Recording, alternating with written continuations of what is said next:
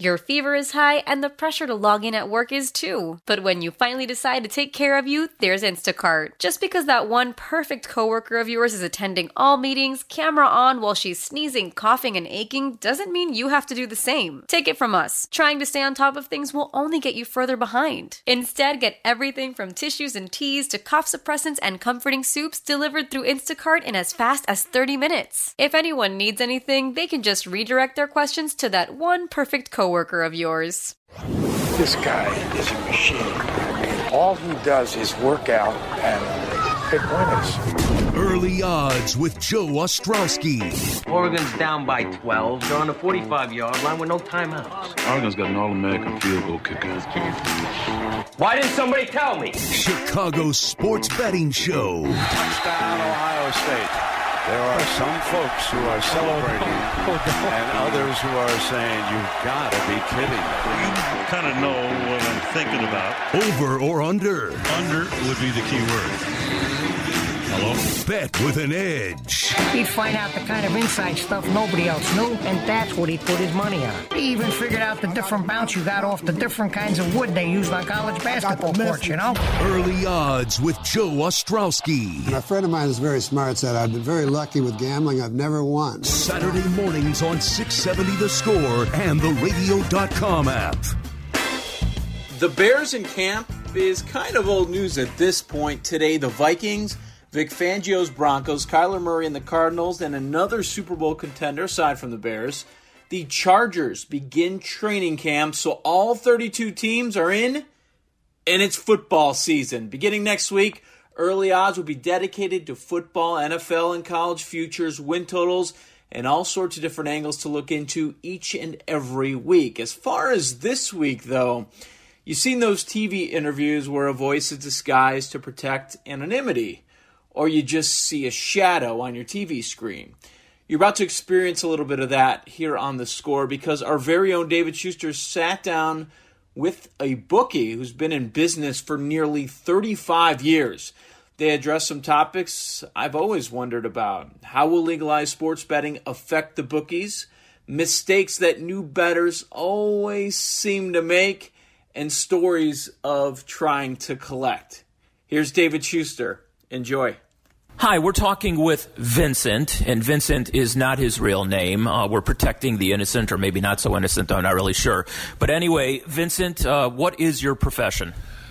I'm a betting engineer, otherwise known as a bookie, I guess. I've never heard that before, where does the term betting engineer come from? I just made it up. All right, fair enough. How long have you been doing this? Since championship year for the Bears, 85, in one form or another. Started very small, escalated while I did my other career. It was always a sidelight. How did you get into this? Well, my father was a betting engineer, and I had a lot of friends that liked to bet, and I didn't start out that way. I knew a bookmaker, and I ended up passing off all the action that my friends wanted to him. And after about 3-4 months of this, I realized I kept paying this guy money all the time. So I just said, screw it, I'll just do it on my own for myself. And I, got various players, mostly through word of mouth. My friends, I actually didn't take their action after that. And basically got most of my business from referrals. The main thing is I kept it going for all this time because of basically an impeccable reputation of never messing around with people financially or not paying them or slow paying them, always above board. Okay, you told me this, but we'll get this on record now. What is the most clients you had over these last 30-some-odd years, and what is your current clientele number now? I started out, with just a handful, and it rose up probably after a few years to like 50 was my top. And starting at 50, you start to decrease because players lose too much money, they go somewhere else because of bad luck, they quit. Slowly but surely it dwindles down to the present day where it's about 25, and most of those players are very, very small now.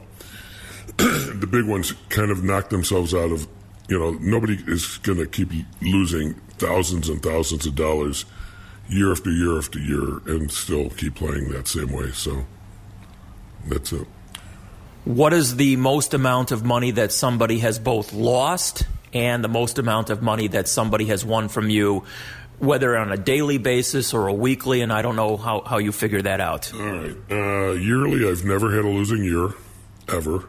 I've never been close to having a losing year. The most anybody ever won from me was $200,000. No one ever came anywhere near that close. I was stubborn. The guy had a system in football that I just couldn't believe that existed until I was out to about $200,000, and then I finally quit that. So other than that, I don't know if anybody through the years has ever really beaten us. They all lose, all of them. The most I've ever lost in a day is probably about 30,000 in one day. The most I ever won in one day is probably somewhere around the same. All right. Now, obviously, legalized sports gambling is here in the state of Illinois, and it's spreading like wildfire across the country. How will legalized sports betting impact your business, and can it possibly help since it will be accepted now as legal across the board? Good question. I don't think it'll help per se. It might attract a few, people that never bet before, but for the most part, those aren't the kind of people I'm really looking for. I'm looking for, to be perfectly honest, habitual bettors, not someone who's dabbling at $10 or $20 and stuff like that. I don't think the rules are going to hurt me that much because the main thing I offer that they won't offer is credit. A person doesn't have to put up money up front for me, and, we usually give very good terms to make it easy for them and less painful, shall we say. I also have a trick up my sleeve. I don't really want to talk about it yet, but if it ever gets to the point, I have something up my sleeve that I think will attract more players. All right, we'll maybe get to that before we're done here. Have you ever felt bad for a customer that they have a lack of control, that they're in too deep, and do you coach them or tell them, maybe dissuade them from actually doing this? The answer to that, believe it or not, is absolutely yes. I've walked away from plenty of guys who were quote-unquote good customers because I knew it was tearing them up or their family or they couldn't afford it. I don't want to... My goal is not to hurt people like that. My goal is to provide an outlet for people that are going to gamble no matter who, so it may as well be with me. If I see a person getting... I don't give unlimited terms either. So they can't, I try to make sure that they can't lose more than they can afford to lose, as much as I can try. So, yeah, I'm a kind of a bookie with a heart in that regard. So, but it tears you up sometimes before it's, you get rid of a guy because, I've had guys when I went to collect and stuff like that were absolutely bawling right in front of me, and that tears you up. So, at that point, I stopped taking his action. No matter what, I wouldn't take it. And I did actually try to help the guy. But most of the time, you can't really help these guys. All right, so that's the good-hearted part of you. You know that dealing with some people, that they're not so good-hearted. How often is it a challenge to collect, and what sort of tactics have you used over the years, or, maybe not even used? I shouldn't be saying this, but I don't use tactics at all. I ask for my money like a creditor might. Normally, a guy, if he doesn't have it, will at least make up something and say, give me a day or date when he can do it. And, half the time they miss that day too. So you just keep on it as best you can, and you don't make waves.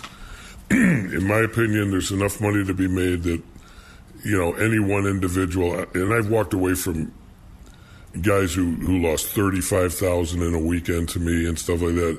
And if they lose too much, they're just, going to walk away, which I think is kind of stupid because they don't really know what I'm capable of doing. But they get away with it, to be honest, because I'm not going to do anything. I'm sure you know of other people who do, what do you call it, betting engineering? What did you call it again? Yeah, betting engineering. Okay, I'm sure you know others who probably are not as good-hearted as you, I take it. I mean, is there competition, and what have some of those people done over the years? You probably won't believe. I've only known one or two other bookies in my entire life because I have tried as best I can to keep as low a profile as possible. I don't, a lot of these bookies they have big mouths and stuff like that. I don't. It's only if I truly, truly trust anybody that I'll even open up to that extent. So I don't. What was the question again? Tactics. I mean, you have walked away. I've walked away from $30,000 probably 2 or 3 times. If I added up all the money over the years, it's got to be $500,000 I've walked away from. Oh, that's a lot of years. You do the best you can as far as like qualifying these people, but you really don't know them half the time, or more than half the time. So you're really taking a chance. And I've been pretty lucky in that regard so far. You might say $500,000, but I mean, there's been, it's been worth it. Let's put it that way. Is sports betting more popular now than ever before over all these years that you've been doing this? I think it has, but it's shifting. With the millennials, it's definitely shifting to other sports that people never used to gamble on. In the old days, it was football, a little bit of basketball. It was virtually no baseball, no hockey. Today, there's a lot of basketball. There's football is always king. There's a little bit of baseball, and there's, believe it or not, a lot of golf and a little bit of tennis and a fair bit, not a little, but a little bit more than just a little of MMA, is it? MMA? So the millennials like to bet the boxing and the MMA and golf. They're very big into golf and tennis and other sports. So it's shifting. Do you set your own lines, or do you take the lines from Vegas? I have a service that I pay per player per week for. And if they play on the service gives them, it's a website, and they give them all the lines. They keep their balance for them. I don't have to basically do anything at this point except pay and collect. And these web services give the lines. They change the lines when they're changed, and they keep track of balances, pros and cons. So our work is very minimal. All right, now this is not your problem, but the curiosity part of me wants to know, what do you think is the most common mistake made by rookie bettors, if you will? Wow, that's a great question. Blindly just taking favorites. The bettor, as a rule, wants to root for the better team. The better team is always the favorite. In football, it could be New England -9 over Buffalo or something like that. Well, it might look easy to the bettor because Buffalo stinks and New England's great, but surprisingly, the dogs cover as often, if not more, than the favorites do. And I've had plenty of people through the years, they never bet an underdog, and they only bet favorites, and they lose just like everybody else. All right, here's a question I've always been curious myself. You're a bookie. Okay, or what'd you call it again? A betting engineer? I love that. You're a betting engineer, but do you have it in your blood to want to gamble yourself? And if you do, how do you do it? Okay, I can answer the second part because I don't. I never, ever, ever make a bet. It got out of my blood a long time ago when, quite frankly, I realized that nobody wins. And even if it's something I look at and say, wow, I really like that, and I think, I have enough action. Betting isn't really about thinking this team's better than another. It's basically about wanting a team to root for. You want to sit in front of the TV and have a little something extra on it. So I can do that without betting. Interesting. All right, again, the big thing in Illinois is that legalized sports gambling is right on the cusp. In your opinion, who are the winners or losers with legalized sports gambling coming to Illinois? The losers are going to be, quite frankly, the common man who maybe never would have gambled in the first place, who gets enticed, with the legitimacy of it all. And it's just like any other drug, people become addicted to gambling just the same way as they do with drugs and cigarettes. So that's a huge downside. As far as a plus side, it's convenient for people, to just, if it's probably going to be mobile, so they can easily just, bring up on their internet, something and just punch a few buttons and their bets are in. So it's very easy. All right. If you followed how this has gone through the Illinois state legislature, what mistakes do you think the Illinois lawmakers made with what will be the current bill, or when it finally is put into effect? Did they do it properly? Did they make any mistakes? To be perfectly honest, I haven't really even looked at it.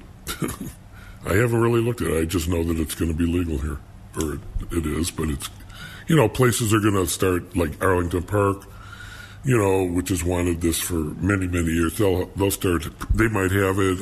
I know Rivers Casino, I heard, is putting in a sports book and stuff like that. So it's going to be a big boon for them. But common man's going to get hurt bad. Will the sports books have the ability to offer fair lines with a 15% tax rate? No, I don't think so. I think the tax is going to, again, make it so that I'm not going to lose anybody because of that, or I've even heard that, generally in sports gambling, it's -10 either way. I've heard that they might even go higher than that. So a bettor who bets 100 instead of losing 110, if he loses, might have to pay 113. That'll hurt them as well. So if that happens, all they're really going to attract are newbies. People who don't have a bookmaker, don't know a bookmaker, small-time people. But those small-time people can get escalated and lose their house if it could work out that way. So I don't know the particulars of how they're going to do this in terms of taxing and stuff. The other thing is that if somebody hits big with these casinos, they're going to have to fill out a tax form, probably. They don't have to do that with a bookmaker. I was going to say something witty, but I won't. All right, now nobody really knows how this is going to work. This is going to be trial and error, at least initially. What part of this upcoming legalized sports gambling at sports books, what have you, what part sort of are you curious about how it's going to work or fascinates you? I'm curious to see if their terms are going to be the same as the bookmaker terms, because I've heard varying reports, and it depending on their terms and everything, is really going to go a long way toward determining what kind of players play with them. If their terms are competitive, they may actually get, some big players and obviously bigger revenues. If they start mucking around with offering worse terms than a bookmaker, like -113, or taxing it, on winnings and stuff like that, then they're going to probably attract just, a small bit. But a small bit times many, many thousands is still going to make them quite a bit. Now, I didn't ask you this before, but there are OTBs. Those have been in existence for, 20, 25 years, whatever that is. Have you ever taken bets on the horses? Do anybody ever even ask you for that? And do you think that might increase because there's going to be more legalized horse gambling at all these different places that are going to crop up? Okay, horse gambling is pretty dead.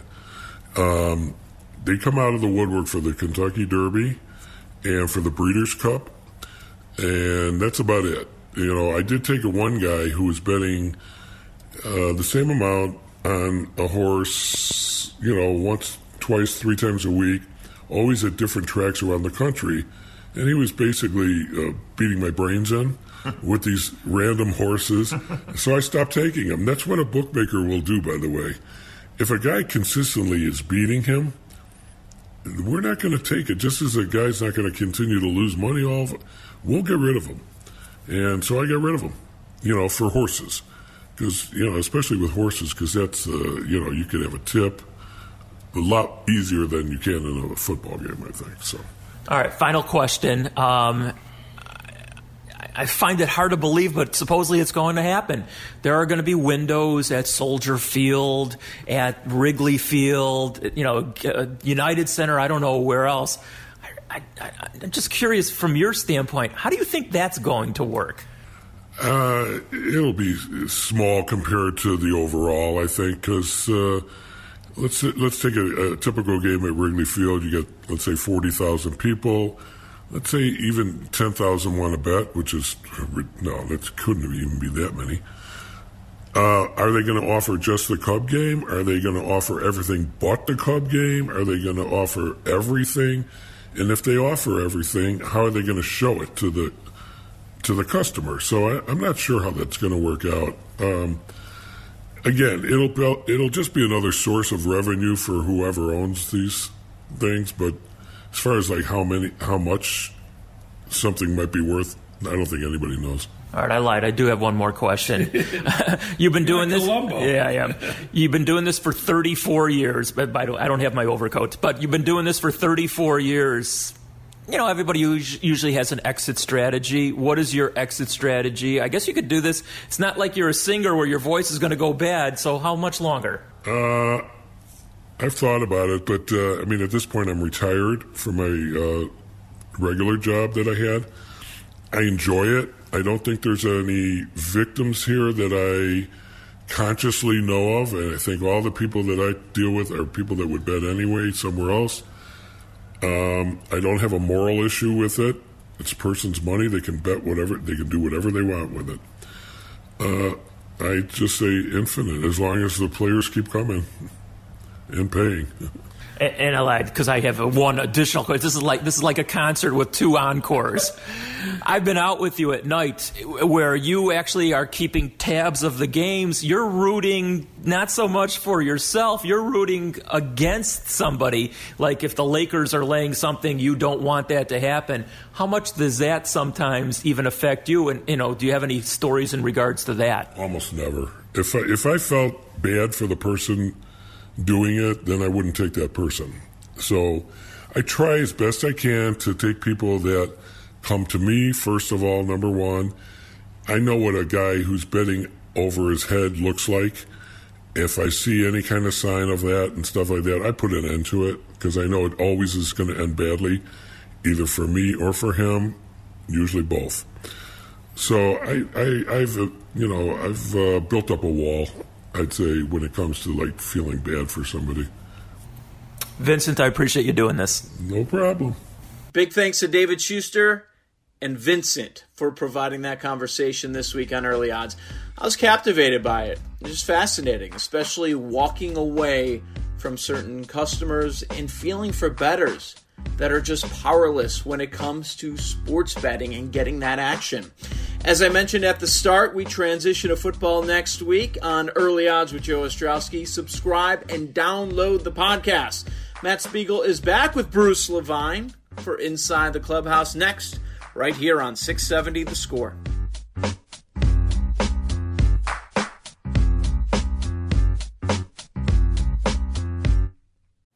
Call from mom. Answer it. Call silenced. Instacart knows nothing gets between you and the game. That's why they make ordering from your couch easy. Stock up today and get all your groceries for the week delivered in as fast as 30 minutes without missing a minute of the game. You have 47 new voicemails. Download the app to get free delivery on your first 3 orders while supplies last. Minimum $10 per order. Additional terms apply.